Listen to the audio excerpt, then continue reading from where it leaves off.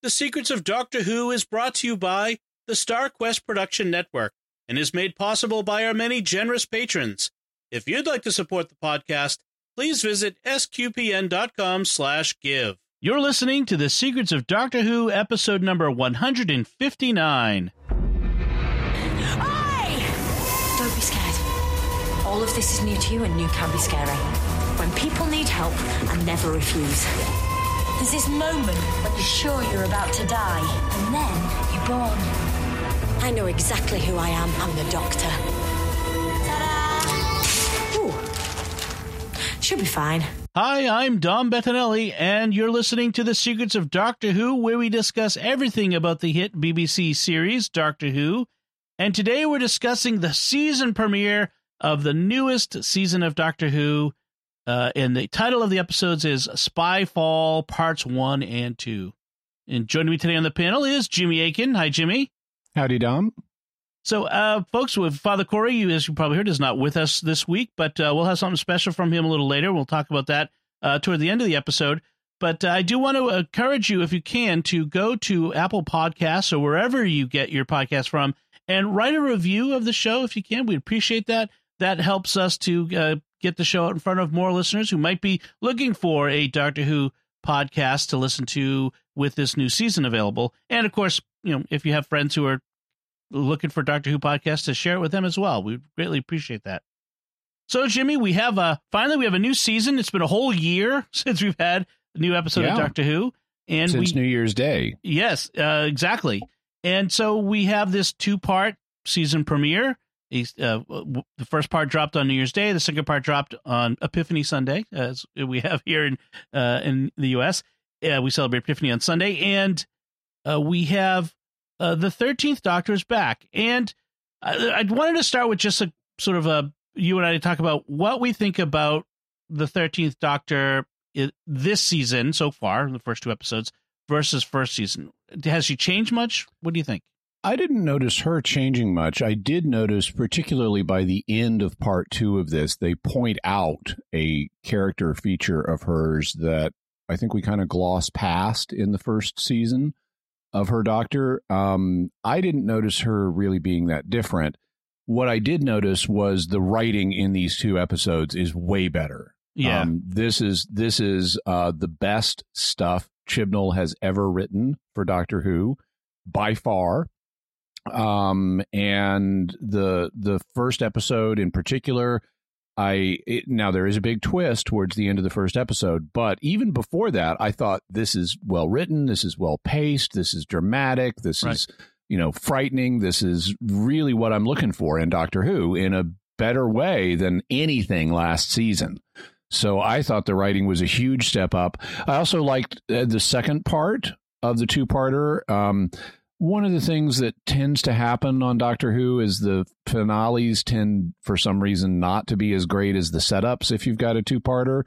And I didn't like the second part quite as much as the first, but I still liked it. So I thought this was a hopeful sign for the new season, that they may have gotten the message and corrected much of the stuff, not necessarily all of the stuff. Right. Because there is a little bit of SJW-ness in this.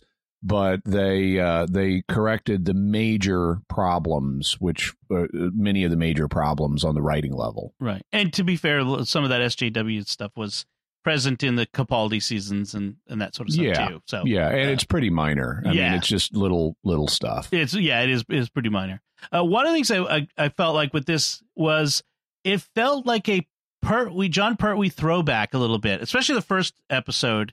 Spycraft, vehicle chases, the twist at the end. As we'll get to it, I'm sure everyone already knows what the twist is, but I want to kind of just preserve a little bit of that as we go. Well, and as you know, we can't even say the title Spyfall without saying the word spy, and so it definitely has that espionage vibe. The title is a play on Skyfall. Yep. The James Bond movie. And so we've got all this James Bond stuff, including at one point they go to a birthday party that's themed as Casino Royale, which was the original James Bond novel. Right. Yes. So, that, and I really enjoyed that part. There's lots of, the spy gadgets and all that sort of stuff. So let's jump into the podcast. Into the episode as we go through this podcast. That starts with a series of spies vignettes. meeting bad ends Right. in different parts of the world. Yeah, they're all on different operations, but they all meet a bad end at the hands of some kind of creature, alien. We'll find out what they are later. Special effect. A special effect comes out of nowhere and Yes. bad ends them. Yes, we don't see exactly what it is, but they get attacked. One in Africa on the Ivory Coast, another one on an airplane landing in Tokyo, and the third in Moscow. And we have both MI6 and CIA, and I don't think we saw any Russians, but we get the sense of this is a very broad issue, a very broad problem. And then we're in Sheffield, back in Sheffield in Yorkshire. We have Ryan playing basketball with his buddies, and we find out Ryan's been making excuses to his friends about why he's been gone so much, and presumably traveling with the doctor. And why does he need to? Because time machine. I suppose there has to be an issue of we don't want people to age too quickly. But it like Amy and Rory eventually aged 10 years during their time with the doctor, but Right. we don't get the sense these people have been with the doctor for 10 years. Nobody's going to notice that, oh, hey, you're 3 weeks older than I thought you were. What's wrong? Right. Yeah, well, we don't know how long they've been traveling with the doctor in this interim. So, I mean, it's an interesting question. Well, but, yeah. Presumably, I mean, we don't know, but they're not visually older than a year to us, the audience. So they shouldn't have been traveling more than a year anyway. Well, and then we have Yaz next, who is making excuses about why she's often often gone from her job, but she keeps pretending she's been seconded to another organization out there instead of being on duty as a probationary officer still. But if she's been gone so much, how would you keep your job? I don't know. It'd be hard to sustain that. But I do like that we had a scene where she's at home with her family, and we see her dad, who's got a very thick Yorkshire accent, trying to make his Amazon Echo work, which it wasn't working. I just thought that was a lot of fun. I'm sure the Scottish version of the Echo is a very interesting version as well. But there's a couple funny YouTube videos about people with very strong accents trying to make their Amazon Echoes work. So then we have Graham, who's at his doctor's office for a checkup. That's another one. I don't think we have there. But all three of them get picked up by men in black. I mean, dark suits, dark glasses, and dark cars. Yep. And then we get the doctor in an automotive garage with the TARDIS up on blocks, which is great. Up on the lift with all the plumbing underneath. And the agents show up for her too, and she's like, "Hi, fellas, rocking the ominous look." And Graham shouts out of one of the windows, worst Uber ever. That was a great line. It's a nice Simpsons reference there to the comic book guy. Worst episode ever. Yeah, I loved using that line, so I loved Graham's take on it. So then they're in the car, and then we have a talking GPS. So we had the Amazon Echo, we have the GPS, and I'm thinking to myself at this point, is this something having to do with voice control devices? But it's really more about connected devices, as we'll find out. The GPS, worst GPS ever, it ends up vaporizing the driver, and then the car starts driving itself. Backwards, dangerously. Yeah, well, first forward, then backward, In 5 seconds, die. Yeah, right. Instead of in 10 seconds turn left, in 5 seconds die. The doctor manages to reflect the ray beam back on the GPS using the screen of a iPhone or Android phone or wherever. Oh, I thought she grabbed the rear view mirror. Was it the rear view mirror? Oh, I thought. Okay. I must have missed that. I must have misunderstood. Maybe I may have misperceived. Yeah, but the thing, it was funny that at one point the car stops in the middle of the highway, and they're just sitting there. I'm like, get out of the car. Why are you sitting in the car? Get out. And then the car takes off again. But they managed to get control of things again. And then they get the head of MI6 played by Stephen Fry, which is fun. We knew that he was going to be in this one. And for people like Americans who may not understand exactly what MI6 is, it's basically the British equivalent of the CIA. So it's an intelligence service that is meant to spy on foreigners. not on people in the homeland. The intelligence service to spy on people in the homeland is the British equivalent of the FBI, which is MI5. Yes. I wonder if there's a 1, 2, 3, and 4, but maybe not. I think there may have used to been, but I don't know that there is now. Okay. I looked it up once, but I don't remember. So it's James Bond's employer, basically, MI6. Yeah. We have Stephen Fry's character is the head of the MI6, and they call him C instead of M in James Bond. It's M. For whatever reason, we use initials. And they're bringing in the TARDIS into the MI6 headquarters, and he starts addressing Graham as the doctor, and which his assistant says, no, she's the doctor. He's like, the doctor is a man. I've read the files. And she says, I've had an upgrade. Yeah. How about that? Okay. Yes, that is that old, women are better than men thing. But I have to admit, this might be the only case where it comes right out like that. Yeah. Well, there is another kind of painful line in part 2, where it reflective of seemingly or ostensibly of 19th century misogyny. Oh yeah. But this one, it's implausible. It's just implausible, right? That C is going to know about the doctor and is going to be summoning the doctor and knows that the doctor has apparently, I mean, he's got to know he's changed appearance before. Look him up, right, before you meet him. What do the current files say? And it's just implausible that this would happen this way. And it just comes across as, let's just girl power this for a moment just for the sake of doing that. Right, because the files do say, because his assistant knows that Jodie Whittaker is the doctor. Yeah. So it's like, dude, maybe you should have briefed your boss beforehand. Right. So he doesn't look like an idiot on his face. Yeah. Right. So, but I mean, we had all last season to get over the fact the doctor's a woman. We should be over it now, and so should the writers. Thank you. It comes up a number of times in this, but not as blatantly as this necessarily. But it'll come up several times. So C tells us by the way, one thing. Some people I've seen it pointed out that the doctor frequently kind of disses his or her previous incarnation or incarnations. Yeah. And I mean, most notably in the case of Colin Baker, I mean, change, my dear, and not a moment too soon. Right. So some people have kind of read this. I've got an upgrade line is just dissing standard doctor dissing previous incarnations, but it does not come across that way to the viewer. Right. I mean, you have to be a pretty deep fan to know about that history. Right. And even like I think I remember with Pertwee's when he first showed up, he actually didn't like his face at first. So he was a little bit more humble about the change. So C tells us that every intelligence agency around the globe has asked MI6 to contact the doctor. And I'm thinking, where's UNIT? Why isn't UNIT doing the contacting? And we're kind of given a brief line. They kind of hang a lantern on that about there's something wrong with UNIT, or it's gone, or it's not active. Well, yeah. So in the previous New Year's Day special, they had tried calling UNIT, and they got an operator who said it's been defunded. Right. And so this time, the C is telling them, we need you to deal with this alien stuff because we're not equipped to. And the doctor is like, well, what about the groups that are equipped to deal with aliens, like UNIT and Torchwood? And he says they're all gone. Right. And it's like, wait a minute.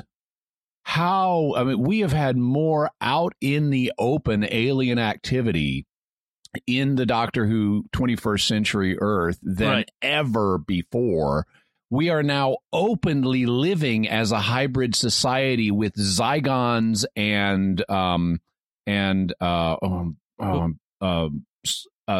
Silurians. Right. How do you defund UNIT and Torchwood and other groups dealing with aliens? Right. There is a greater need for them now than ever. This makes no sense. Yeah. Well, I could chalk this one up to politicians being politicians, so it could be the case. Even politicians aren't stupid enough to do that. Yeah. So he takes him in to see the spy that had been attacked on the plane. They find her in a hospital bed, and her DNA has been rewritten. She's not human anymore. she's just a shell with a human appearance. She's been erased, essentially. And we find out at the end of the second episode what that's all about. But we won't get there yet. I like this moment in C's office where the James Bond arsenal comes out. Like Graham and Ryan are all geeking out over the laser shoes and rocket cufflinks and all the other stuff. That was a lot of fun. My favorite in that, and they just mention it but don't do anything with it, is the tongue immobilizer chewing gum. It's like, what? I'm not sure where that would come in handy, but that'll probably be pretty easy to make. You just use a paralyzing agent and infuse it into chewing gum, and okay, your tongue is numb now. That's right. So that we're told about. C tells him about this fellow named Daniel Barton. He's the founder of Vor, a search engine company. Yeah, this episode's surrogate for Google. Yes, Google and Alphabet, which has its fingers and everything. All the spies were that had been disappeared were investigating him, and he apparently used to be MI6. Although that never comes up again. I haven't even noticed that they never really make anything of the fact that he used to be part of MI6. So the doctor asks for MI6's best man, who's with an open mind, who she calls Horizon Watcher at first, which is interesting. So. And his codename is O. So she's apparently worked with him before, and but she's told we later learn. Yes, we told that he's been fired I forget why he said that. That he just was erratic or something. Yeah, he didn't like him, and thought he was not a good agent. Right. So she WhatsApps O. She uses the WhatsApp app to contact him. And meanwhile, C is assassinated at his desk, the head of MI6. Now, someone says, shouldn't they have bulletproof glass at MI6? Someone told me that online. One would think, but it is a laser bolt, so I'm not sure they're prepared for that. So it's hard to blame them for that. And if you've seen Skyfall, the MI6 headquarters is just it's bad guys can get in there and blow it up. So. Oh, okay. The Bond movie. I have not seen Skyfall. Oh, yes. The MI6 the building gets really wrecked. So she gets a photo back from O on WhatsApp, and it's steganography. It's coded in steganography, which is encoding data in an image, which is very interesting given the resolution of what the big plot is in this episode. Yeah. Data encoded in something that looks like something else. Right. Very poetic of the villain, shall we say. But meanwhile, an alien starts to come through the door, walk through literally not through the doorway, but through the door itself. So the special effects are attacking again. Yes. The glowy, the light bulb aliens. But they take off first. And then they decide that they're going to split up. Yaz and Ryan are going to go undercover to check out Daniel Barton at his headquarters in Mountain View, California, or wherever the Vor is, the Google analog of Vor, while the doctor and Graham are going to Australia to see O, who is hiding out in the outback. Yeah, and there's an interesting moment during the special effect attack because they for once they get in the TARDIS and start to run. Yes. Oh, right. It's not the we must stay here business. They get in the TARDIS and start to run. The doctor is explaining that she once took a correspondence course in steganography. Yeah. And as she's explaining that, the special effects starts to phase through the TARDIS's door. And this is something that very rarely happens on Doctor Who. Very few things can get into the TARDIS like that. It has happened on occasion, like in the Psychic Circus episode in the Seventh Doctor's time, but when an advertising thing got in.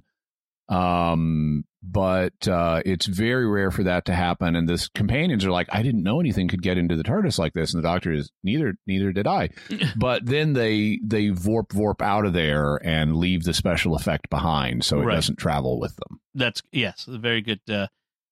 So Ryan and Yaz, they pose as a journalist and a photojournalist and to go and they hack Daniel Barton's calendar to set up a meeting with him and all of that.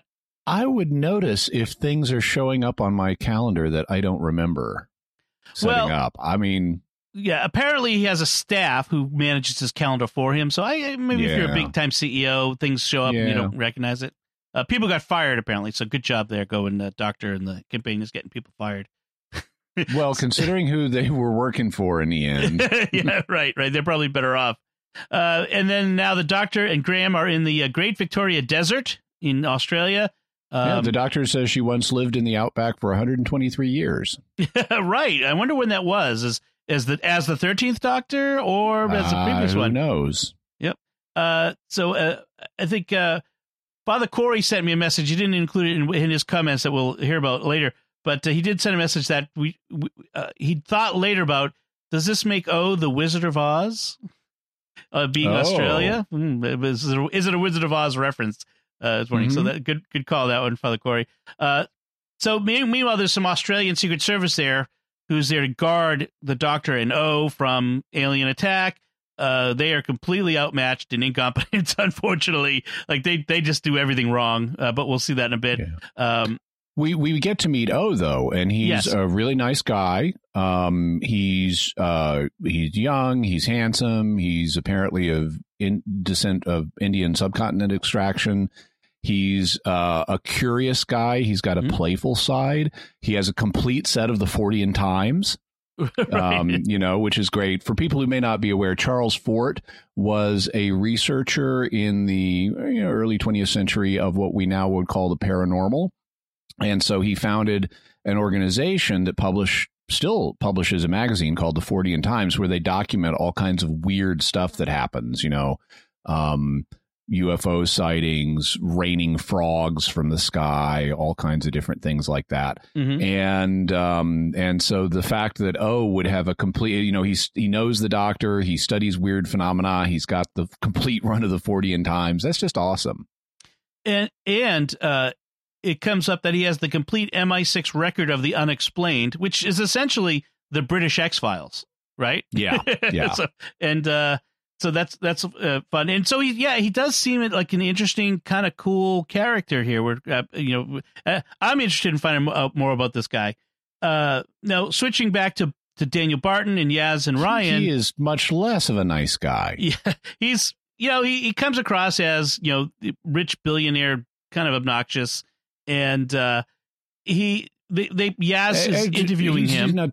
He's not just obnoxious. He's really obnoxious. And he gets worse as the two-parter progresses. Right. I found it interesting. And, I'll when I see the series doing little SJW things, I'll sometimes call it out. I mean, not all the time because, who cares? Yeah. But when they cut the other way, I want to give them credit, because one of the things they do with Barton is he talks about, the actor who plays him happens to be black. And he talks about the fact that I was one of the few non-white faces in my school or whatever coming up. And now look at what a great success I am. And normally in media today, if someone points out I was one of the few non-white faces in this context, that's a setup for what a great guy I am. Right.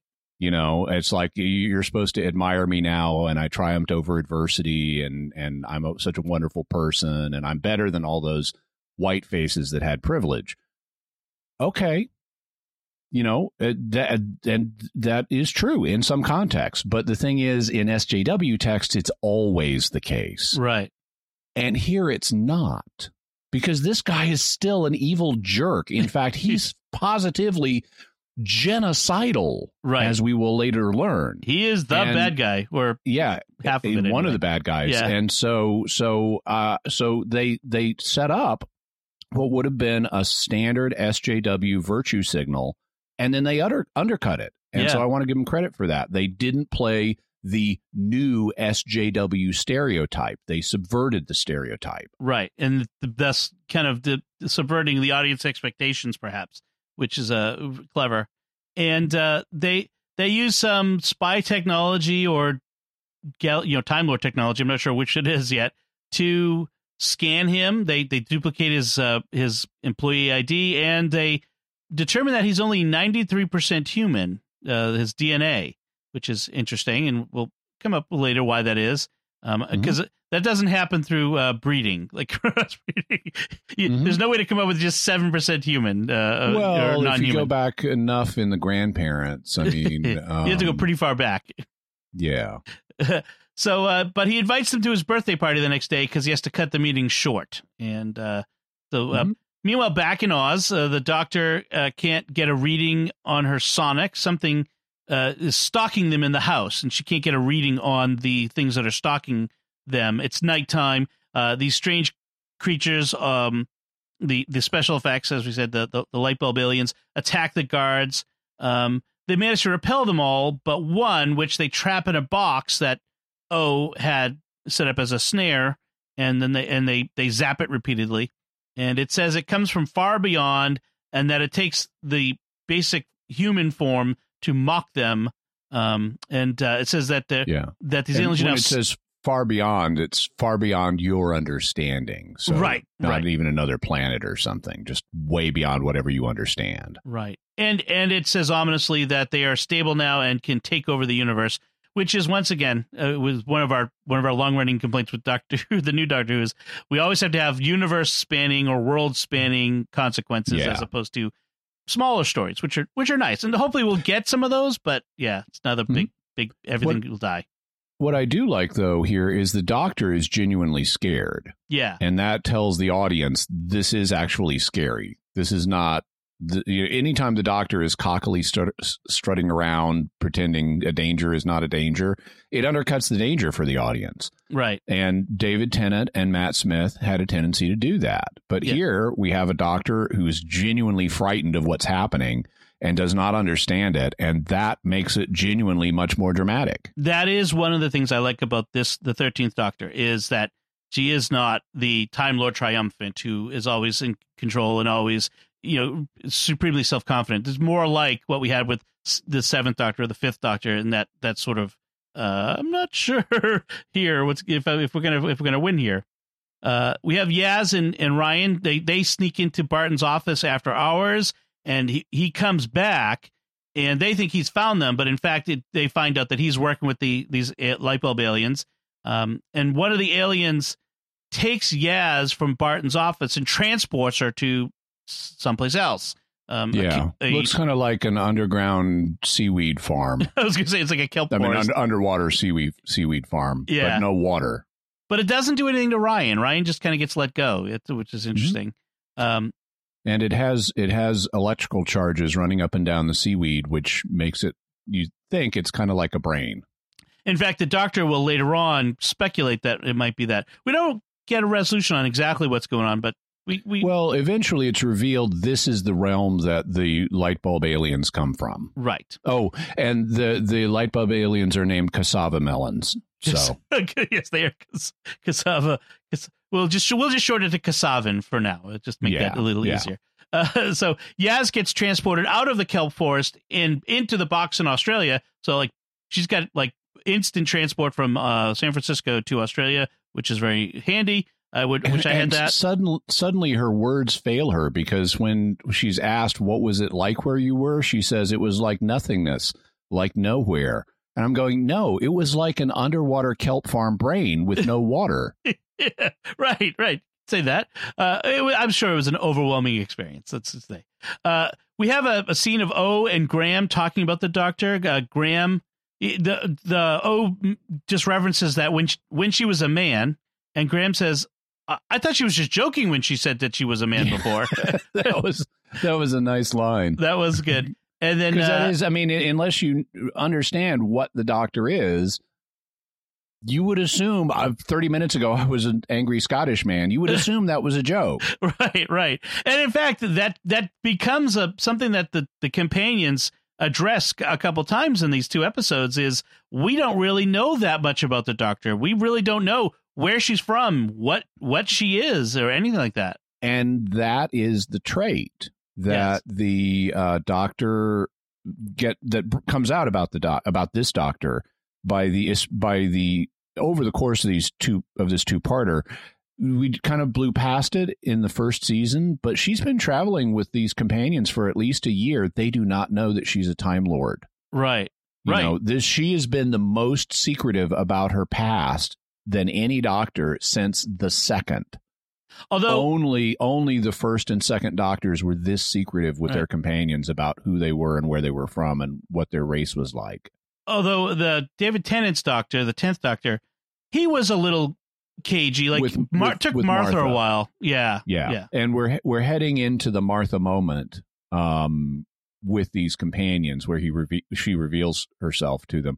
Right. But this is bigger than what happened with Martha, because she only traveled with the Doctor like a couple of adventures before she insisted on knowing who he was. Right. How do you meet someone who has a time machine that will take you anywhere in the universe? Right. And not say, so tell me about this. Yeah, where did this come from? How did you get it? Where are you from? What's your name? I mean, all of those questions should come up within a year. Yes. There's got to be downtime. We were all sitting around having a cup of tea and like, so tell me about where you grew up. I mean, everyone does that, right? I mean, you would think.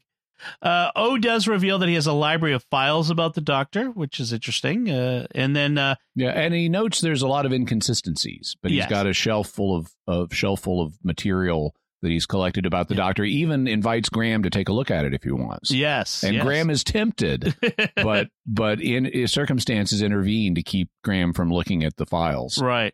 O says it's at the next point. He says that Barton can't be an alien. By the way, the Doctor must go and get Ryan and brings him back because everyone's together in O's cabin at this point. And O says that Barton can't be an alien because they're speculating if he's an alien, because there are thousands of photos of him over the years. And I'm thinking, why would that be a problem? Yeah, especially for a tech guy. I mean, anybody can salt photos. I mean, it's not like we haven't seen salted histories and legends on the internet on Doctor Who before. I mean, the Master did that. And back in the Harold Saxon Master. Exactly. And not to mention the fact that he could be a replacement. Like he could, there have been cases where people have been replaced with doubles. So, I mean, it's... Yeah. So anyway, or given that it's only 93% human, I mean, he could have had recent genetic engineering. That would be the most logical inference. Right.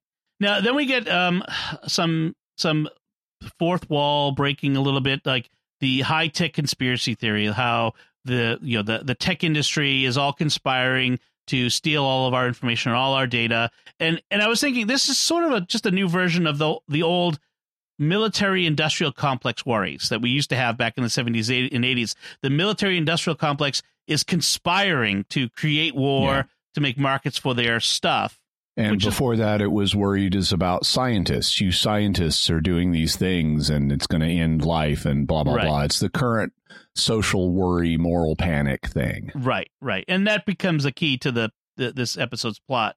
So they find out that there are hundreds of alien spies embedded all over the Earth, according to this map that they find on this obscure server in one of Barton's companies. Which then, as further layers are decrypted, turns out to be like 8 different maps. And the Doctor is like, what, are these multiple worlds? Right. And then O asks the question. He says, if they're spies, then you have to ask yourself, who's the spy master? Yeah. Natural question. And that's when I started thinking, but we'll get to that in a second. Okay. So they dress up and go to... The line did stand out a little bit. Yes, Like they could have done a little bit more to get us to that line in a more natural way. Right. I think they wanted to kind of hang a flag on that one and just say, spy master, huh? It's interesting you should say that. So they get dressed to the nines, and they go to Barton's Casino Royale party. 8.5 in the Doctor's case. She's still got those boots. She's got those awful shoes. It's like her and Rey from Star Wars. Like they both have these awful shoes. I'm not sure. Like I'm not particularly interested in women's footwear, but they're just like these awful looking boots that go with nothing that they're wearing, and they look weird. And fashion sometimes go in weird directions. I mean, I remember back in the 90s, there was the whole grunge look. Oh, yeah, the Doc Martens. And it's, I mean, I was tempted at one, and of course I didn't, and I was, too old to be part of the grunge thing. But I was tempted at one point I saw someone and I felt like saying, are you trying to look ugly? Right. Because the person would not look ugly, but they had made themselves up in such a way. It's like, Why? Well, these. It's so, I don't know. I don't understand fashion, so I'm not the one to speak. And maybe other people, listeners, could chime in if they understand more. But I just don't understand. I get the outfit. I like the coat and the shirt, and it portrays a certain sense of personality with the Doctor. I don't get these weird boots that she wears everywhere. It's maybe it's just a quirk. Maybe it's like the celery with the Fifth Doctor. Who knows? But I'm not. I find the current Doctor's costume mildly annoing. Frankly, I like the Sixth Doctor's Technicolor Dreamcoat. No. Can you imagine if they'd done that? It's not like I hate it. It's not like I loathe it. It's just kind of mildly annoying. Yeah. Meanwhile, go ahead. No, I was going to say, they go to this party where and there are no guards at all out front of Steve Jobs's, front gate. Right. To watch the TARDIS landing in the vineyard. Yeah, and then they walk past Chekhov's motorcycles. Yes. And they go into the James Bond Casino Royale party. They do have to go to check in with the person at the door where she says, "I'm the Doctor," and and everyone goes with her. Like, it's like we're all invited, I suppose. We're with her. Because the Doctor said she could also hack the guy's diary, so she got on the guest list. Right. So she confronts Barton. She tells him, "I know who you are. I know what you're doing." And he denies.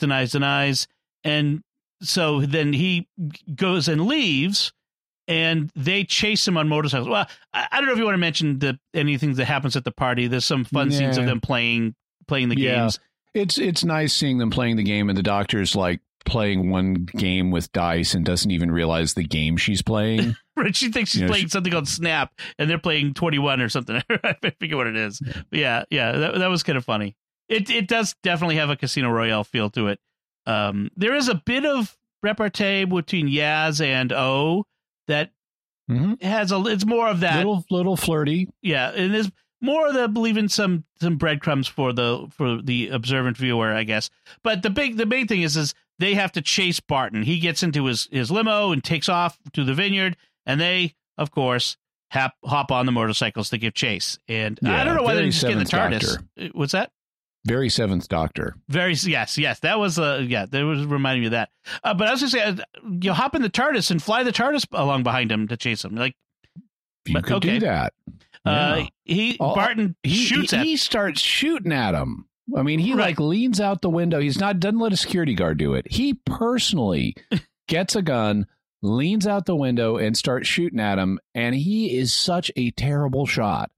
Well, I mean, sign that guy up for Imperial Stormtrooper right now. He's got what it takes. On the other hand, driving in a car that's going through the vineyard, over the dirt, I'm surprised that those bullets went anywhere near those motorcycles. But he was actually shooting those handlebars really good. Like those bullets was like those were like magnetic handlebars attracting those bullets. It was amazing. If I were I'd be a little upset at Barton, I think. But we'll get to that. Well, yeah. But see, the thing, if you're going to, okay, so you could say a non-expert is not going to be able to compensate for the bumpy ground they're on. Yeah. Fine. But these people are not shooting at you on the motorcycles. Right. You can wait until you get to the main highway to start shooting at them when you won't have the bumpy ground. That's right. So he goes to his airport, to where his private plane is, his big, it's an airliner style plane, and they sneak on board as it takes off. I have to say, if this is a private jet, it is not going to be set up in rows of seats like this. This is not how these big private jets are. It would be appointed more luxuriously. Oh, okay. Well, he said that he has a corporate jet, but it still would be private. Yeah. Yeah. It would still be. Yeah. But, it's a minor point. So the plane takes off, and they're in the air, and Barton is flying, and this is when. Yeah, right. Actually, as they're about to take off, we see Barton get a phone call, and his phone lights up, and it says it says private number. Right. And we don't hear what happens with that phone call. But the plane takes off, and we have a super dramatic Dr. Sonics open the rear cargo hatch, and they all trundle up and chase the plane and hop onto the cargo hatch. Right. One by one. And once they're airborne, we get the big reveal.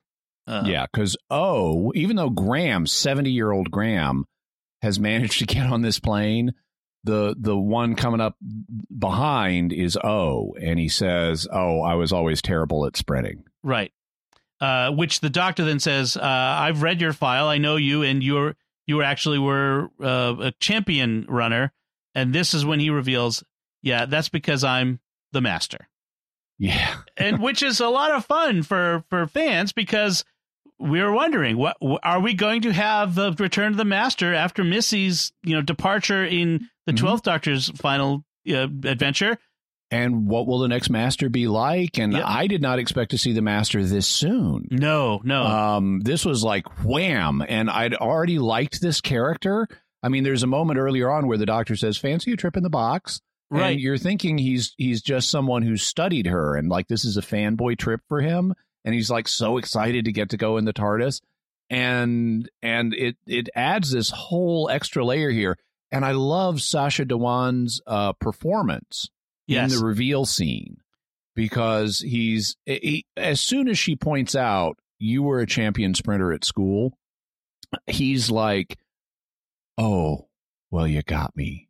Well done. And he could have rolled with it. He could have said, he could have played it out longer and said, yeah, but I've had I won one race and then I got an injury to my ankle. Right. Or something. He could have made up a lie to keep the charade going, but he doesn't want the charade to keep going. He wants this reveal.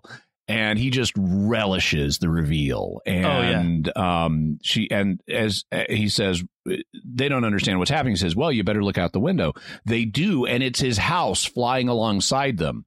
And he says, I know it's a bit Wicked Witch of the West, but, you're getting the picture. Or again, Wizard of not. Oz. Yeah. Yeah. The Wicked Witch of the West is another Wizard of Oz reference. So that's fun there.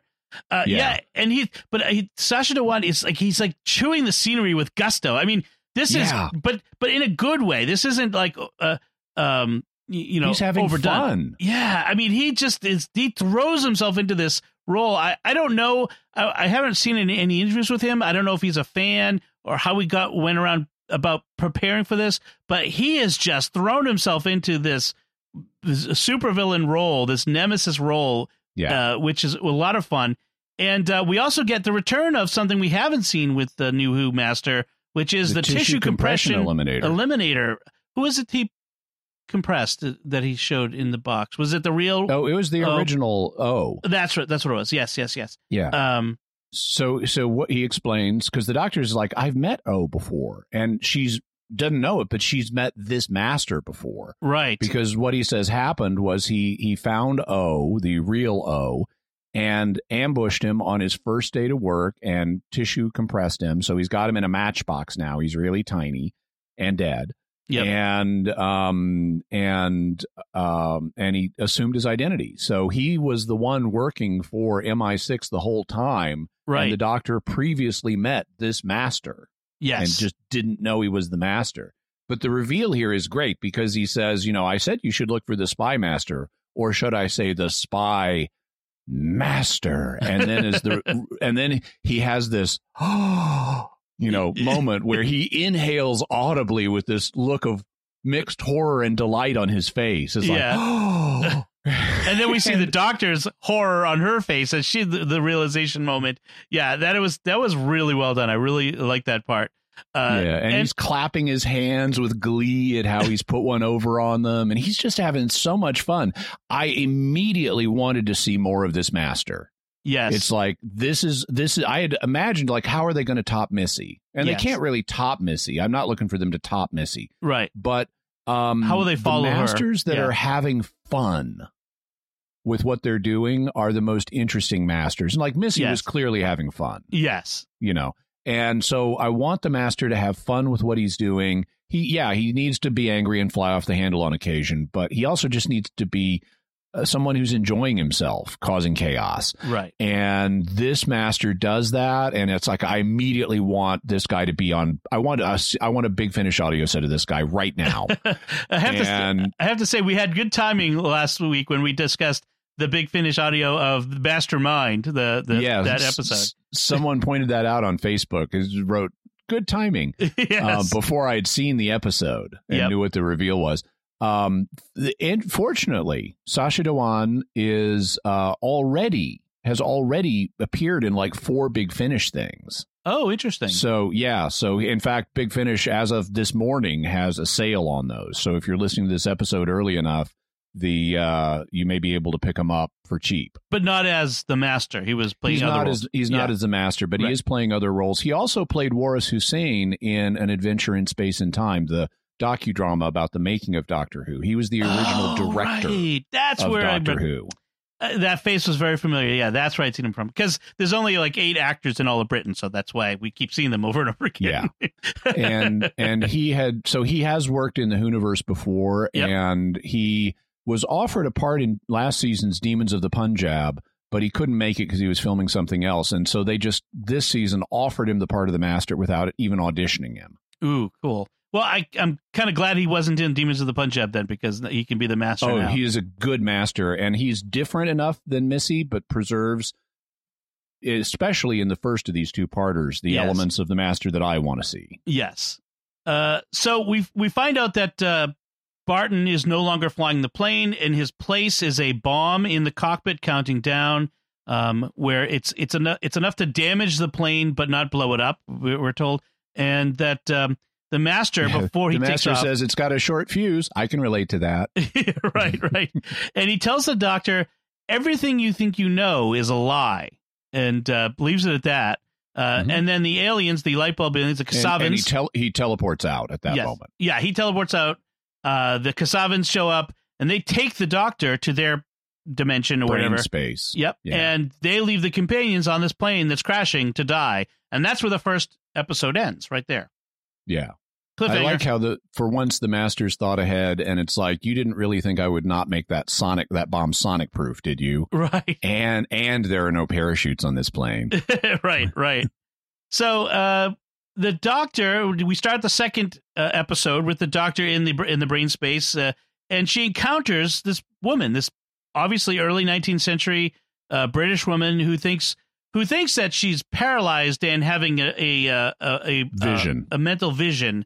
That she's not actually somewhere else, and that this is something that happens to her regularly, apparently. Meanwhile, the Doctor somehow left clues on the plane for Ryan, these little placards. Right. So I wanted to mention this. The episode actually starts, with after the recap with the plane crashing, and we have this great shot because the cockpit has blown off of this plane as a result of the bomb. And what we do is we see the plane coming toward us, and we push through. The camera pushes through the exploded cockpit into the passenger cabin where the fam is. Yes. And so that's just a great shot. That is I love that direction. Right. As they're then in contorted positions hanging onto the seats, Ryan sees a nameplate. Sees a plate on the wall with his name. Right. And it leads him to the seat pocket of seat 4C, where he pulls out a laminated insert. And normally these things are like how to put on a life vest. Yes. But this one is how to land a plane without a cockpit. Right. So he has to open this hatch in the floor and connect his phone to this cable that starts a video of the Doctor. Very much like Blink, where the Doctor is talking and responding to them in real time, but telling them, don't talk to the video. This isn't live. So, Graham, I told you not to talk to the video. That was fun. Yes, you did. Yeah. And apparently the Doctor set it up so that an app would download to Ryan's phone, and then he could auto land the plane using his phone, which is a nice little gimmick. We should get one of those in all planes. Actually, we have something very close to it right now. This was one of the most believable things in this entire episode. Much more believable than the laser shoes. Yes. Because, and I love the timey-wiminess of this solution. It's like Bill and Ted's Excellent Adventure. I thought the same thing. Yeah. But you could do this thing of land the plane with your phone if you can establish the proper interface, because we now have automatic landing systems, and these are especially present in smaller planes. Yeah, they're being rolled out to a broader audience, but one of the systems is so simple that a 3-year-old can do it. The instructions for how to operate the system amount to one sentence. Right. And the one sentence is push the big red button. Right. And what happens, your pilots have died, you push the big red button, the auto landing system comes on, it makes contact with the nearest airports, figures out which ones of them are within fuel range, and meanwhile it's talking to you to tell you everything's okay, here's what I'm doing now. Right. And it's talking to the control towers to say, I've got an emergency, we need you to clear all the flight paths, I'm coming in, and it lands the plane for you. Right. So this technology totally exists, and it's entirely reasonable that the doctor, could say, ooh, I need some car keys, so I'm going to leave them right here in the future. And here's an app for Ryan's phone that will totally do this. Yeah, most airports have had instrument landing systems for many years. I mean, as long as the weather conditions are pretty good, you could just land the plane using the instrument landing system. But in this case, this is what they did. It flies a lot further than they go transcontinental, transatlantic in this condition, which I think it pushes the bounds of believability just a bit, but it's okay. Well, yeah, I mean, somehow they needed to they started in San Francisco and they end up in England. Yeah. And so even if this is a really fast plane, it's not a Concorde. Yeah. Exactly. Once they get over the ocean, it's explainable if there's unseen time here. Right. That's why it didn't land in the middle of the ocean. Right. That's a long trip, but yeah, we'll put headcanon on that. So we get this scene of Barton and now we'll call him the Master in the Master's TARDIS, the cabin, and they talk about their plan and how things aren't going according to what Barton thought was the plan. So we have a bit of discord between Barton and the Master. I noticed the Master seems to be having headaches because he keeps wincing. Yeah, that's an interesting direction they have on that. There's no explanation in this episode on that, so maybe that'll come up in the future, or maybe he's just playing him that way, like the Master is. It may also be a callback to the Master's general craziness, like he's apparently always had the da da da da da da da da in his head, right? So which in humans would be pulsatile tinnitus, right? Pulsatile tinnitus, but that's right. He's hearing his Time Lord heartbeat all the time. So the Doctor wakes up in 19th century London. So she and this woman she encountered in the alien space go through. They kind of touch one of the aliens or go through one of the aliens. The Cassava Melon aliens are functioning as doorways between their realm and ours. So like if one of them runs at you, you may end up in brain space. And so here we have the flip side of that. One of them shows up in brain space, and they go through him to get back to our world. And they end up in 1834 in London in an exhibition of steampunk-era industrial gear. Which they actually had those things. They would treat science demonstrations, science fairs, as if they were entertainment. Steam-powered machine gun. The home hand grenade was particularly fun. I like that. So the companions find themselves in Essex in England, and they have some funny things, which must be in-jokes for our British listeners about Essex. Graham says something about it. I didn't get the joke, but I knew that there was a joke being told. The Master shows up in 19th century England at this exhibition. First of all, though, now at the exhibition, when Anna wakes up, everyone's like, "Oh, good, you're not paralyzed anymore," because she has a history. Ada. When Ada wakes up, everyone understands why. Okay, good. She's not paralyzed anymore. This is just an epileptic fit or something that happens to her occasionally. Right. But who is this other woman that's with you? Right. And the Doctor tries to hand wave over it and refuses to give up her secrets of how she miraculously appeared here. And it's like, you should all feel privileged that you witnessed an appearance of the marvelous apparating man, a lady. And I like that because she has been a man for 2,000 years. So, it's easy to forget. Like that. That's fun. That's not SJW. That's just fun. Yes.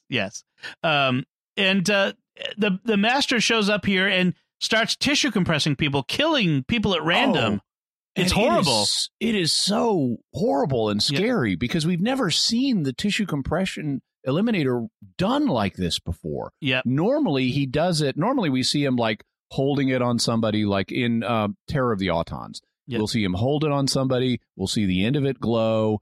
And then we'll later see the shrunken body that's like down to Ken doll, Barbie doll size. Yeah. In this, he just points it at a person and they shrink in midair to being like 1 inch tall. Yeah. And it's just, boop, that person is a little tiny 1 inch doll now. And dead. And dead. Yeah. And he's just going, boop, boop. And then the little dolls will fall to the ground, and it is so scary. It's somehow it's creepier and scarier than if he just shot them with a bullet.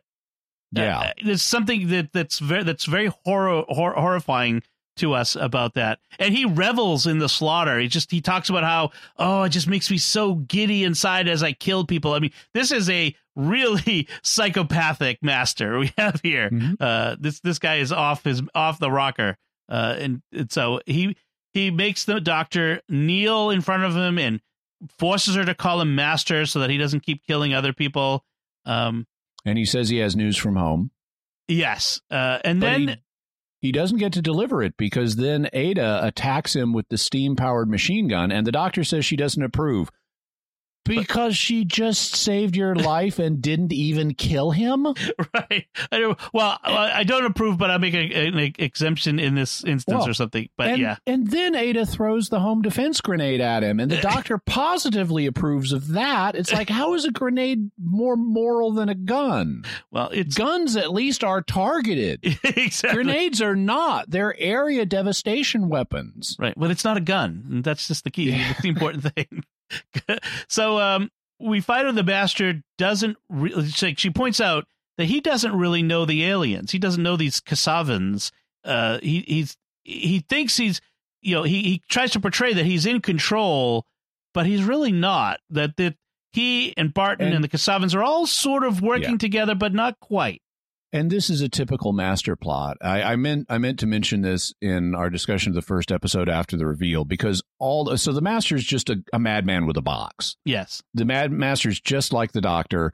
He doesn't have any intrinsic power base. His only superpower is hypnosis, which the doctor could do if the doctor wanted, but the doctor's a nice person. Right. So he's no more powerful than an ordinary Time Lord. That means in order for him to be a big threat, he needs to ally himself with someone.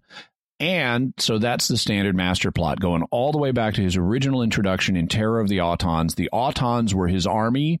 He's the one who thinks he's in control of them, but eventually one or the other or both betrays the other. Right. That's the standard master plot. Yes. And the only notable, there are some exceptions, but the only one I can think of where a betrayal like that doesn't quite happen is when Missy has the Cybermen. She's built her new army and gives it to the doctor and says, "It's yours. Now you can fix all the things in the universe you don't like."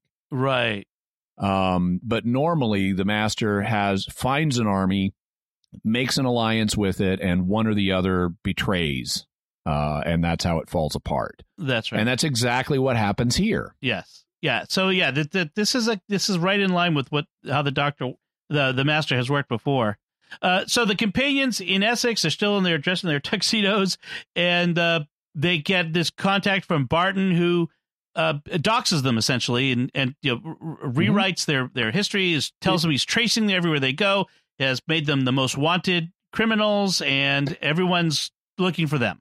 Yeah, and it's more than just doxing, because he doesn't just publish their address or their files. He makes up stuff. He's doctored the records to turn them into wanted criminals, and Ryan has the right idea of, we must immediately smash our phones. Right. And Yaz tries calling her mom to tell her not to worry and don't believe anything, and Ryan yanks it out of her hand and starts stomping on it, which is the right thing to do. Right. And they end up going to a place that Graham takes them to, is a construction site where there are no cameras and nobody around to see them, which is another good idea. And that's actually, it is, going to a construction site is a pretty good idea, because cameras are where things have already been built. Right. Your best chance of other than the total in nowhere countryside. Yeah. Your best chance in a city of finding a place where you can evade cameras is where something's under construction and the cameras haven't been put in yet. Although sometimes there are security cameras on the perimeter. Sometimes even then, yeah.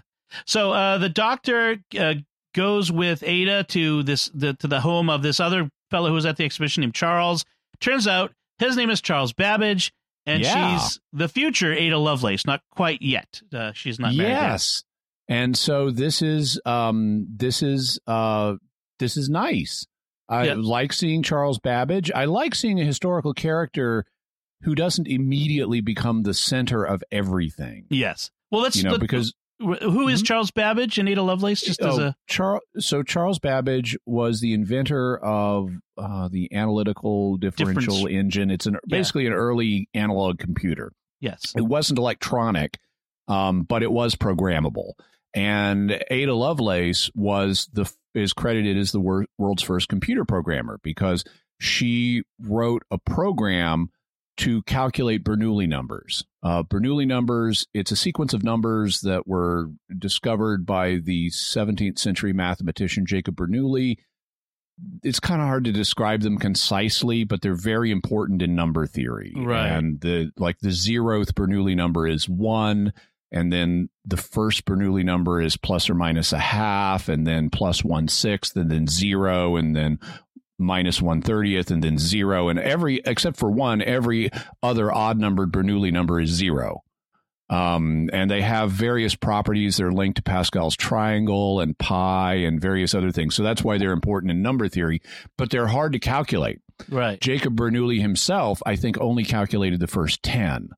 And so they're the kind of thing you would want a computer to calculate for you.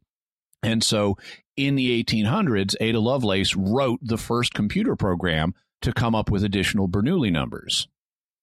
And so is it right to call her the first computer scientist and not Babbage? Well, he's like the first hardware guy and she's the first software guy. Okay. That makes sense then. And the doctor finds it significant that these two people are connected to the aliens, that the aliens have visited them. And in fact, she notices this wireframe sculpture in Babbage's parlor that we've seen both in the Master's TARDIS and in Barton's office. And she figures out it's a gateway for the Kasavans to come through from their place to our place. It's called the Silver Lady. And here's where we have the other kind of SJW moment in this, where Babbage refers to the Silver Lady and says, like every great lady, her purpose is as much ornamentation as function. Although, to their credit, they don't make a big deal out of it. They don't have them like refuting him or anything. He just says this anachronistic thing. They don't, but the Doctor and Ada Lovelace both give each other a knowing look at, oh, what a misogynist this guy is. Right. And Ada is a bit, they do play her a bit like they do like a lot of TV shows and movies do of historical women. She's a little more modern than she would have been. So, and we're about to get a double dose of that, because in a few minutes they're going to meet Noor Inayat, blanking on her other last name, Khan, Noor Inayat Khan. And so we have the Doctor teaming up with two amazing historical women versus the misogynist historical man. Right. Well, and there's we'll get to that in a second. I'll talk about that. We do find out that Ada's been having these paralysis episodes since she was 13. The Doctor explains that the map we saw in the Master's TARDIS of multiple Earths was not multiple Earths, but this Earth in multiple times, and that the Kasavans have been on Earth throughout all of time, not just throughout all the planet. Since 1834, at least. Right, since 1834. Right, and since the development of computer technology. And she uses the Silver Lady to summon a Kasavan, so that she can get back to her time, because she doesn't have the TARDIS. So she has to get back to 2019, 2020, whichever it is they're making it around 2020. Yeah, and at the last second, Ada grabs her hand and gets pulled through, which makes them misfire a bit. But we'll get to that in a second. Meanwhile, back in the present, the fam has decided that even without the Doctor, even if the Doctor never comes back, they're going to carry on. They're going to do whatever they can to defeat Barton. And they also realize they don't know anything about the Doctor not for lack of trying, but because she has dodged their questions. Right. And they resolve to ask again if she does get back. And so they're making their plans, and they talk about what gear they have and that sort of thing. That's the main important part of that scene. The Doctor and Ada, meanwhile, have ended up in Paris in 1943. I find the dates significant. Yeah. 1834, 1943. So they're reversed. Yeah. They don't make anything of it, but it's just the way it is. And we find out that the Master here is of course, a Nazi, because what else is it going to be? And the Doctor makes a big deal of that, something of that. The we later learn he's got a facial Aryan perception filter, so they think he's Aryan. Teutonic, or Teutonic, tiny Teutonic something or other. Yeah, I forget exactly what we called it, but yeah, they sort of hang a lantern on the fact that he's a Southwest Asian. So the Kasavans, meanwhile, in 2020, show up for the companions, and Graham has to dance to activate his laser spy shoes to shoot back at the Kasavans. I thought that was kind of funny. Which is so ridiculous, but I'm not going to let it ruin the episode for me. Right. I can just accept it. They're just being silly here. Well, all of the James Bond spy tools are somewhat ridiculous when you think about them. So then we have this scene of Barton back in San Francisco, or I think, or maybe it's London, because I forget where it is. He's in a warehouse, and he's got his mom tied up there. His mom hostage.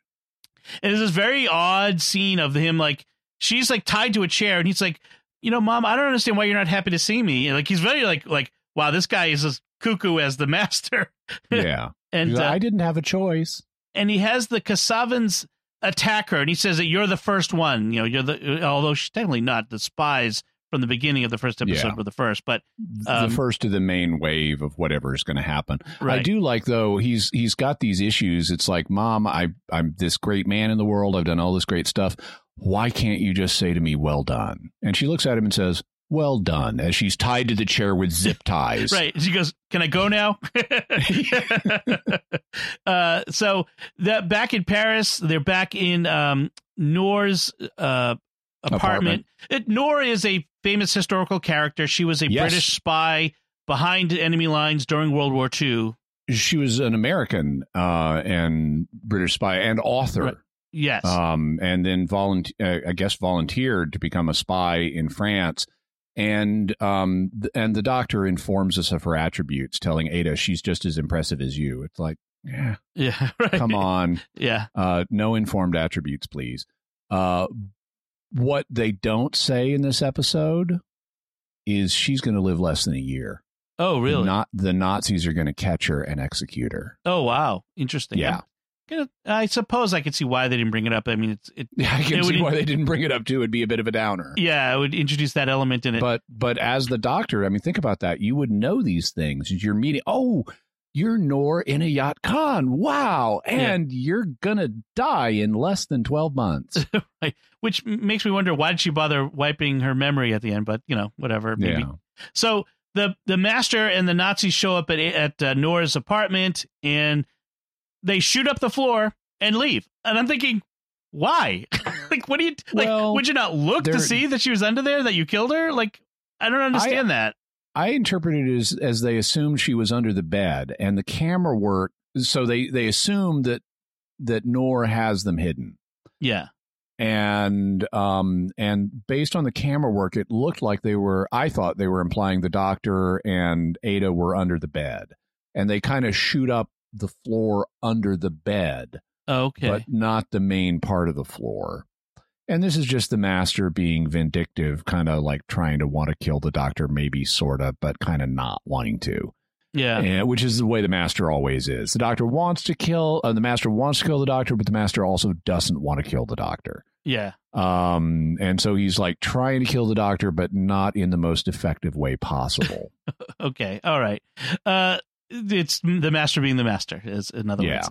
So there is a nice little moment here where Ada looks out the window and sees Paris burning, during 1943, and she's disturbed by it. And the Doctor kind of reassures her, like, from Ada's point of view, is this the future I have to look forward to? This is what the future of the world is going to be? Is this burning? And the Doctor says that these are the dark times. The darkness never sustains. that she says the darkness never persists. Good times are coming afterward. And so to Ada's point of view, there's going to be a long period of darkness which precedes a good time, a good period of the world, which is an interesting perspective for someone looking to the future. So I just thought that was an interesting way of kind of highlighting for us how when we look to the future, there's bad times, but there are bad times and there are good times. That's what the doctor is saying. Also, this is, if you saw the trailers for the beginning for this season, there was a moment where you could see the doctor in a tuxedo in some kind of wooden structure. And she's saying, well, this isn't an ideal situation, but I can work with it, or words to that effect. Right. And that's from this scene. That's her and Ada in the floorboards. Right. But they don't seem to have used that line in this episode. That line apparently got cut. That's funny that when trailers use pre-production footage or pre-finished footage, the companions, meanwhile, they've come up with a plan. They've used a classic British telephone box to for Yaz to make a phone call home to warn her parents, and then the bad agents, Barton's bad guys, show up to take them. But it was all a setup. They had trapped them, and Graham threatens them with his laser shoes, and they all hit the deck. And then Ryan tells them the plan. He monologues. We totally trapped you here so we could do the following plan. Yeah, he does the supervillain monologue, and Yaz's like, you just told him our plan. I did love the fact they didn't reveal to us until they revealed it to the agents that this was all a plan, because it looks like they're just making a mistake, and are they going to get away with it? And then, they actually are being clever, right? Until Ryan blurts out the plan, and it reminds me of one of my favorite moments in the finale of Battlestar Galactica, where you have the teams raiding the Cylon colony, and you have a confrontation between two Sharons, two of the Model 8 Cylons, who are on opposite sides. One of them is sided with the humans, and one of them is sided with the Cylons. And as they're about to kill the Cylon 8, the real 8 kind of says, "Here's what we're doing," and Starbuck is like, "Can you please not tell them the plan?" Right. That's right. So meanwhile, the doctor back in 1943 Paris uses Nora's wireless set to send Morse code out of the 4-tone signal to the master, the rhythm of two hearts. Which is a very nice callback to the 10th Doctor and the Harold Saxon Master. The end of time. And you think about it, that's kind of, I was thinking about it earlier today, and that's kind of what you would hear potentially, depending on how the hearts are set up. Because a normal heart, what you hear is lub-dub, lub-dub, lub-dub, lub-dub. But if you've got a bi-cardiac circulatory system, you would presumably have the heart so that they're not all firing exactly in time with each other. And you could get da-da-da-da, da-da-da-da, da-da-da-da, da-da-da-da. And then once he signals back from his Nazi bunker. They have a force chat. They have this psychic and telepathic link, which is apparently something which has happened once before. Yeah, Time Lords can do this. They're mildly telepathic normally. Okay. And so she even comments, he's not very far away, so I can do this. And we haven't seen this in New Who. This was just the classic Who thing? No, we've seen elements of Time Lord telepathy in New Who. The Doctor, for one thing, said if there were any other Time Lords out there, I would know it. Right. But I'm thinking like this, implying this direct communication, though? Well, that was implying some kind of ambient sense. Oh, okay. But the Doctor has more directly done telepathy in the episode The Lodger, where rather than explain who he is to Craig, he headbutts him and downloads it all at once and says, "Oh, I'm never doing that again." Right, that's right. One of my favorite episodes. So she what she does is she tells the Master to meet her at the top of the Eiffel Tower, because where else are you going to meet in Paris? But at the top of the Eiffel Tower. Arc de Triomphe? Right. Would be less exposed, that's for sure. I've been to the top of the Eiffel Tower. That was much smaller than the top of the Eiffel Tower is. Yeah. I know there are Champs-Élysées, a nice cafe. We have some coffee. Yeah. I mean, there's lots of places to meet in Paris. So he tells her that the Kasavans have been embedded throughout the universe already. When he encountered them, they were already there. Because it has to be such universal stakes. Exactly. And he convinced them they were just exploring, like, what is this universe and do we have to worry about it? But he gave them a better plan than their own of taking it over. And the doctor said the reason she and Yaz ended up in the alien space instead of getting killed by the aliens was that they were full of Artron energy and fizzing with time travel, I think as she put it. And that's why she had non-human DNA. Right. And so the aliens acted as gateways instead of just as killing devices, I guess. So they had to explain why the aliens transported them and didn't kill them like they did the agents and others. Yeah, and this is another weird thing because Ada apparently did not disappear physically into their realm when she would get paralyzed. Other people would still see her, and it's like, okay, you're unresponsive. So something different was going on with Ada apparently than with the Doctor and Yaz, who just physically vanished. Time travel, maybe, where she was being transported back to the very next microsecond that she after she disappeared, perhaps. Yeah, it is. They kind of left that hanging there.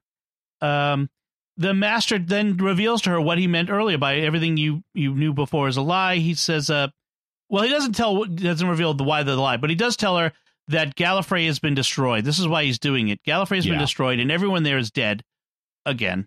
And the Doctor thinks he's lying. Meanwhile, but then he says you should really go home and look for yourself. Right.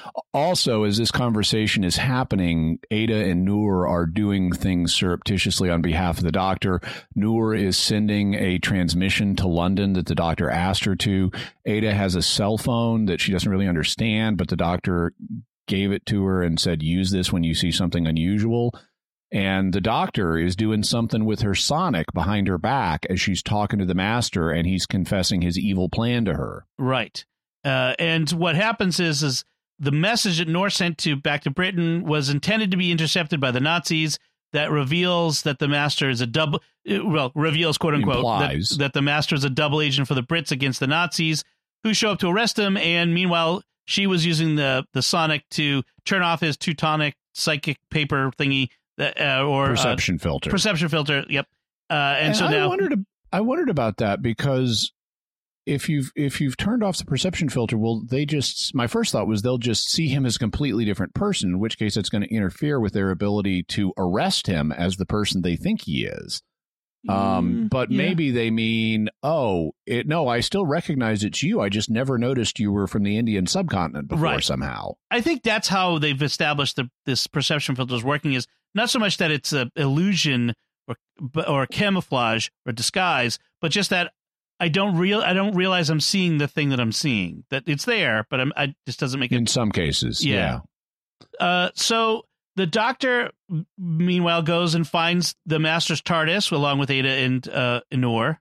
And I was really surprised that the Master's TARDIS didn't put up more of a fight. I mean, we know it when the Doctor's TARDIS doesn't like somebody. Yep. And the Master's TARDIS didn't have any problem with the Doctor using it. Maybe the Master's TARDIS doesn't like the Master. Well, it could be. He could be a bad master. Yeah, that wouldn't be surprised. Or I assume that he, the two TARDISes may have some special relation of, okay, we've got to kind of keep our boys in harmony with each other somehow. I mean, we know they've got this rivalry, but they also really like each other, so we can work together. Yeah, that's for their own good. So inside, she finds this temporal map of every person significant in the development of computers through history, starting with Ada Lovelace, which they don't really pay off why this is. I'm not sure what the point of it is because eventually it has to do with Barton's plan to rewrite everyone's DNA through their smartphones. So I'm not sure why you need to go back to Ada Lovelace to do that, but that they don't really pay that off. It may have been that just this was when they started exploring our universe and they were interested in us developing computer technology, and that's when the Master found them, and they didn't have the ambition yet to do this to humanity, but they were just monitoring our technological development. But that's all headcanon, because they don't establish it. Right. So then we have Barton at WWDC or the CES or some press event like that, doing his Steve Jobs impression, and where he does really the one thing sinister Steve Jobs impression. Exactly. He thanks the world for giving him total access to everyone, everywhere, and all their data. And he says, "I'm not joking." He has to tell them, "I'm not being it's snarkily funny." And he sends a global message to every phone, every computer, every device, everywhere. Humanity is over. You have 3 minutes to prepare. It's just a very just super so villain. he can monologue for another 3 minutes. Right. It's like, why aren't you doing this now? And he says he's going to reformat the DNA of the whole of humanity to become storage devices, very efficient storage devices. And I'm thinking to myself, he said why? The most efficient. Right. I know. This is the Soylent Green is people problem. This is doing something horrible to humans for some other purpose is horrifying, but Right. it doesn't really bear a lot of scrutiny. Right. If you need, sure, okay, you can encode a lot of data in DNA, fine. What are you but storing? You don't need to do that to people. Well, if you want an organic hard drive, build a bunch of organic hard drives. But it's got to be easier than what you're doing now. Right. But then the question is, well, if you're going to convert all the people, then what data are you planning to store? Because there's no people to make data. Presumably stuff of interest to cassava melons, but I guess it's very strange that it doesn't make any sense. Well fleshed out. Yeah. Meanwhile, the master shows up at the warehouse. Okay, so the companions have gotten to the warehouse where Barton's mom, now dead and reprogrammed into a living hard drive. She's there, and they've shown up, and he's done his "I'm on the screen and the bad thing is about to happen" thing.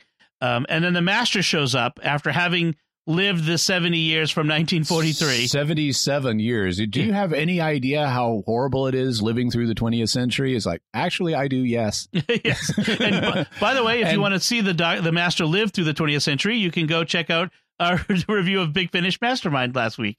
Yeah. Also, this seems to be a callback to Curse of the Fatal Death. There have been indications lately of Curse of the Fatal Death, even though it's a comedy episode and clearly is not canon. People are playing with the concept of it as if it were canon.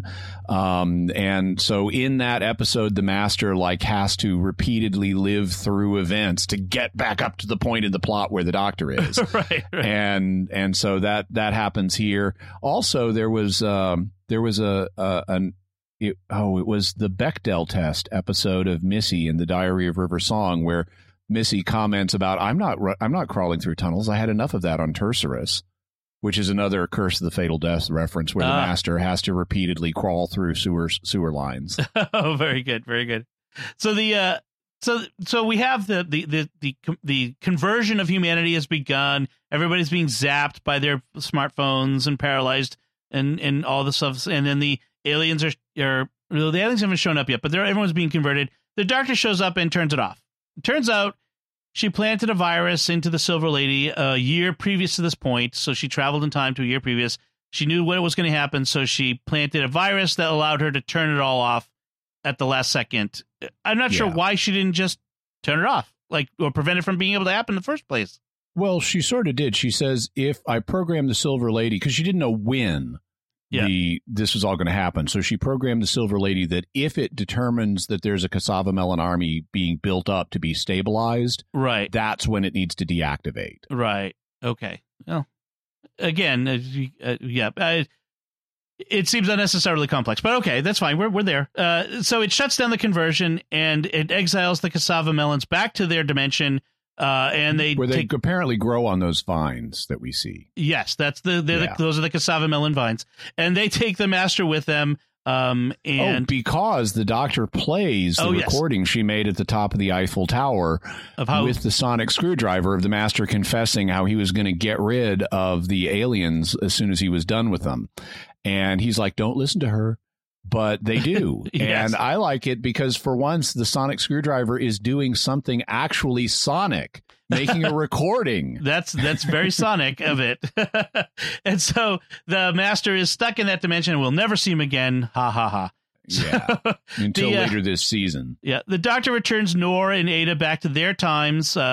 removing by the way, I love when the Doctor shows up with Ada and Noor. Yeah. The companions are like, you have a lot of explaining to do. Right. Because they haven't seen the Doctor in ages. And the Doctor's like, what? And Graham is like, who are they? And are we being replaced? Yes. That was good. No, they're just temporary. She removes herself from their memories. And yeah, man, this is, especially with Ada. Ada is not like wanting this to happen. Right. And it's like resonances of Donna Noble. Is the Doctor just, I kind of had a bit of a problem with this. Not in principle, but that we've never seen the Doctor just do brain wipes like this casually before. Right. It's but they created a problem for themselves. The writers did or Chibnall did, because here he has these very important historical figures, at least Ada Lovelace is, and you've dragged her through time. She knows too much. It would have messed up things to leave her as she was. Yeah, you can always say it's a predestination paradox, and it's what caused Ada Lovelace to be able to do the things she did. So I suppose you don't need the brain wipes to get out of this as a writing situation. Right. We do have a scene of the Doctor going when Ryan says, "Oh, good job leaving the clues for me and setting up the plane so we can land it." And she says, "What are you talking about?" And then she realizes she has to go set all that up, a la the Bill and Ted. And so we have a few scenes of her taking care of that. So she decides to go back to Gallifrey to check on it. Yeah. And we found out the Master wasn't lying. Yeah, she sees the city, the main city on Gallifrey. It's the dome over it has been smashed. The bubble it's in has been smashed. Mm-hmm. There's all kinds of fire and pits and stuff on the ground, and it's really not great. And he left a message for her when she. What's that? The Master left a message for the Doctor. Yeah, so she goes back into the TARDIS, and her apparently what looks like her confession dial activates. Yeah, and a hologram of the Master appears, dressed very much like the First Doctor, and holding his lapels like the First Doctor. So visually harking back to the beginning of the show. Right. And he says, geolocation activated. If you're seeing this, you've been to Gallifrey. When I said someone did that, obviously I meant I did. Right. I had to make them pay for what I discovered. They lied to us. The founding fathers of Gallifrey, everything we were told was a lie. We are not who we think, you or I. The whole existence of our species built on the lie of the timeless child. Do you see it? It's buried deep in all our memories, in our identity. I'd tell you more, but why would I make it easy for you? It wasn't for me. Right. And the timeless child is a reference to, from the second episode from last season, the Ghost Monument, when the remnant, which was those bioengineered strips of fabric that caused the Doctor to have some memories, this buried memory of the timeless child. And then she has this vision, a quick vision of that, but also of a young child. Woman. Yeah. Apparently on Gallifrey. So we've now seen the timeless child. Right. The timeless child is a little girl. She's wearing an interesting kind of Asian looking dress, and she's next to this weird looking structure. Seems to be a building of some kind. And she looked dark complected. I'm not exactly sure, but we get this blurred image of now the timeless child that's apparently central to Gallifreyan history. Right. Something central to their society that the founders, Rassilon and whatever, lied about. And so let's talk a little bit about this and what it does for the show. Okay. On the one hand, so I like the idea. Now, back during the Seventh Doctor's time, there was a decision that had been made that the Time Lords had kind of lost their mystery, and we needed to make them more mysterious. And so the script editor for the show, Andrew Cartmel, came up with a plan known as the Cartmel Master Plan, which would imply that, and they got bits of this onto the screen, but not much of it before the series was canceled, so it's primarily explored in alternative media. But basically, the plan was to say the Doctor is not just an ordinary Time Lord. He's something much more than that. And that they did get on screen in Silver Nemesis, the 25th anniversary. But the reason he was supposed to be much more than an ordinary Time Lord is that Time Lord society was supposed to have three founders. Rassilon, Omega, or Omega, as they say, and the Other. And the Other was going to be a proto version of the Doctor, who later fell into the genetic looms and came out as William Hartnell. Okay. And then met Susan, who was also a descendant of the Other and recognized him as her quote unquote grandfather.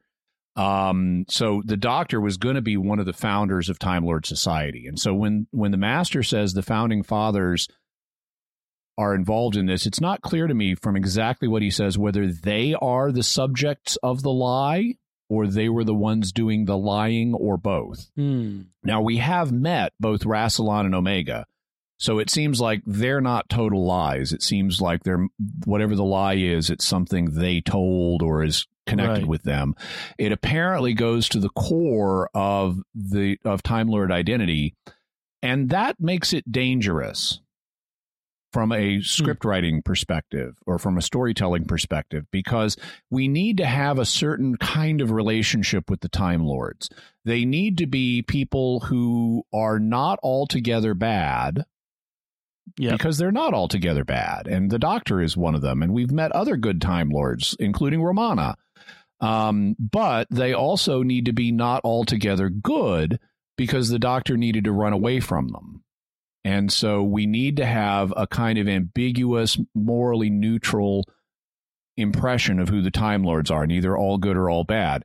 But if you're saying that the Master has discovered something that would prompt him to genocide his own people, including all the children whose existence they put on the table explicitly in the 50th anniversary as the reason the Doctor did not genocide Gallifrey, then it needs to be something really bad. But how do you attribute that to all Time Lords as opposed to just a ruling elite?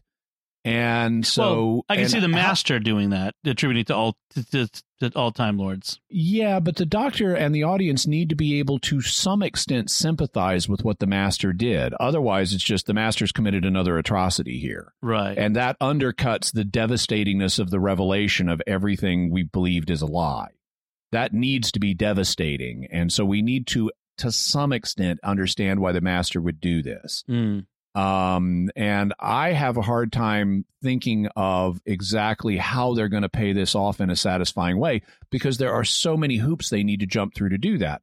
Another of the hoops is we need to see accountability. If there is some horrible lie, we need to see Time Lord accountability for it. But how do you do that if he's just killed everybody?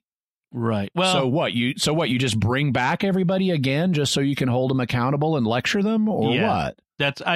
I think that this is yet another the Gallifrey is dead. Not really. It's going to be. I hate to say it, but I feel Gallifrey, like the Master, can never be dead permanently. But if you bring them back immediately, it undercuts this thing, and it comes across as just a cheap shock value thing. I hope it's not.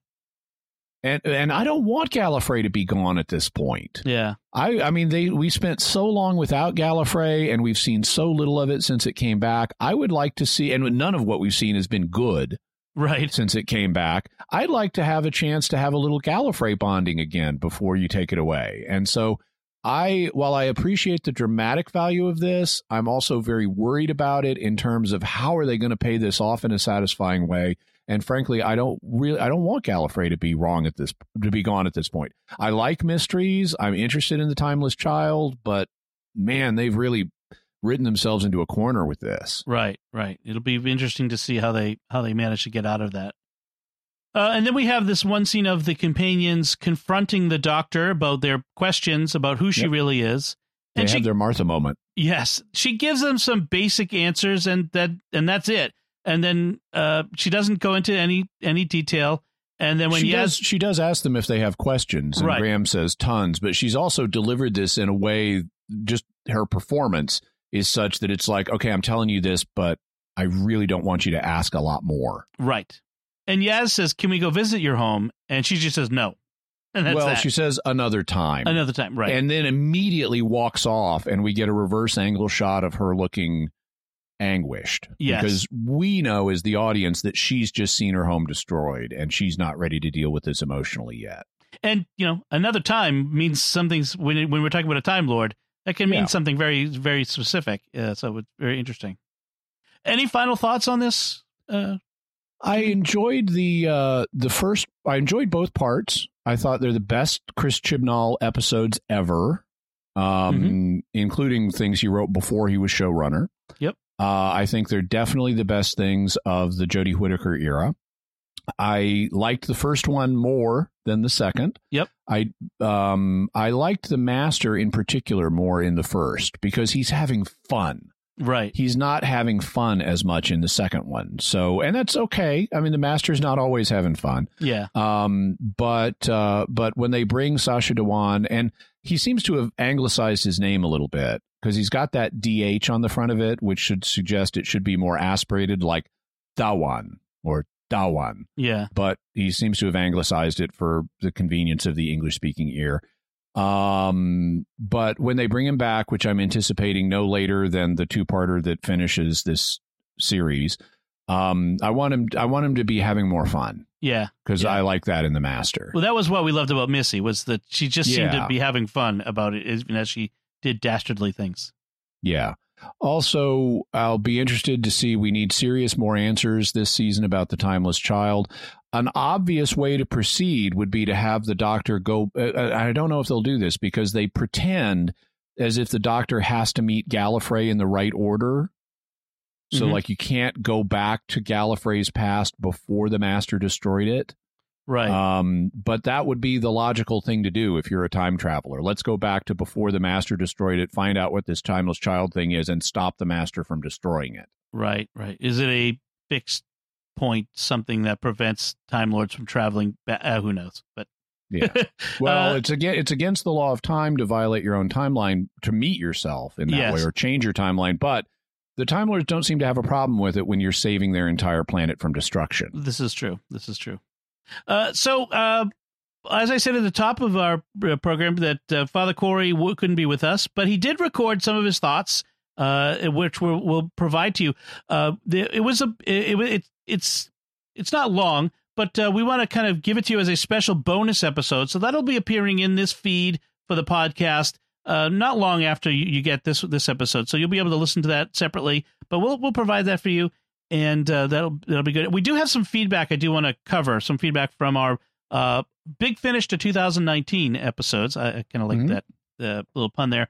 We do have from our discussion of in episode 157, the Big Finish Chimes of Midnight. Emma writes on Facebook, somehow this episode reminds me of the Matt Smith episode Hide, which takes place in the Haunted Mansion.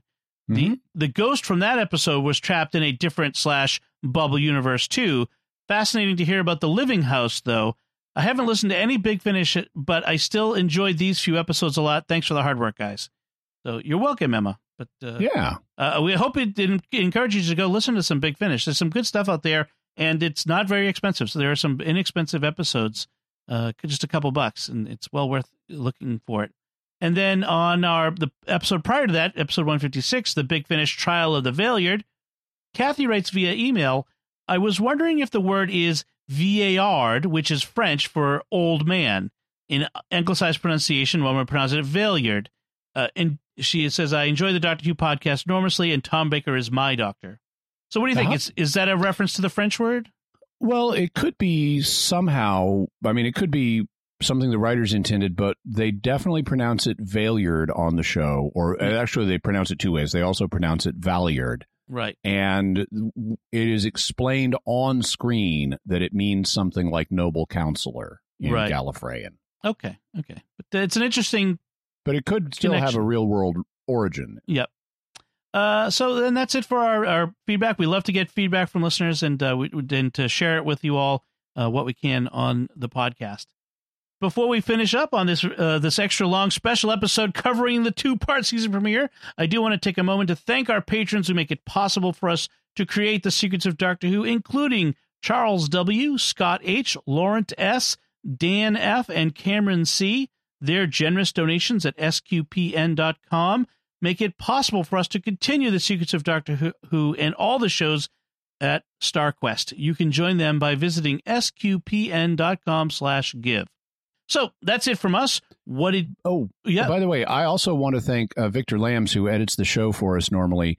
Yes. In our Christmas episode, The Chimes at Midnight, we started the episode with an excerpt from a 1960s song called, yes, believe it or not, I'm going to spend my Christmas with a Dalek. Right. And he ended the episode with more of that song, I'm going to spend my Christmas with a Dalek. But he did something fascinating to the audio.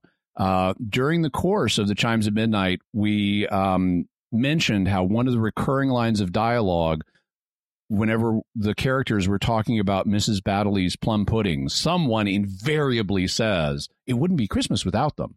Right. And so just as a joke, whenever we as commentators mentioned the plum puddings, I would say it wouldn't be Christmas without them.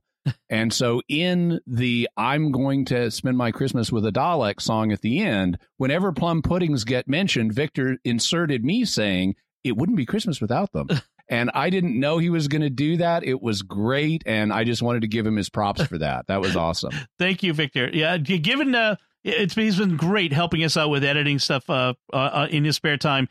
Given how quickly we want to turn around these Doctor Who podcasts, he's going to be helping us on some other things. But he's been so helpful, and we really do appreciate Victor helping us on it with the StarQuest podcasts. So, again, that's it. What did you think of Spyfall Parts 1 and 2? Let us know by commenting on this show at sqpn.com/Doctor Who or the Secrets of Doctor Who Facebook page, or you can send us an email to drwho@sqpn.com. And we'll be back next time where we'll be discussing the next new episode of Doctor Who called Orphan 55. Until will you be my mummy? I know. Yeah, it's apparently supposed to be very scary. So we'll see how it goes. I don't like scary, but we'll see how it goes. Until then, Jimmy Akin, thank you for joining me and sharing the secrets of Doctor Who. Thanks, Dom. And once again, I'm Dom Bettinelli. Thank you for listening to the Secrets of Doctor Who on StarQuest. And remember, people get so offended when they say, "What are you doing in my liver again?" Right. This is going to be fun.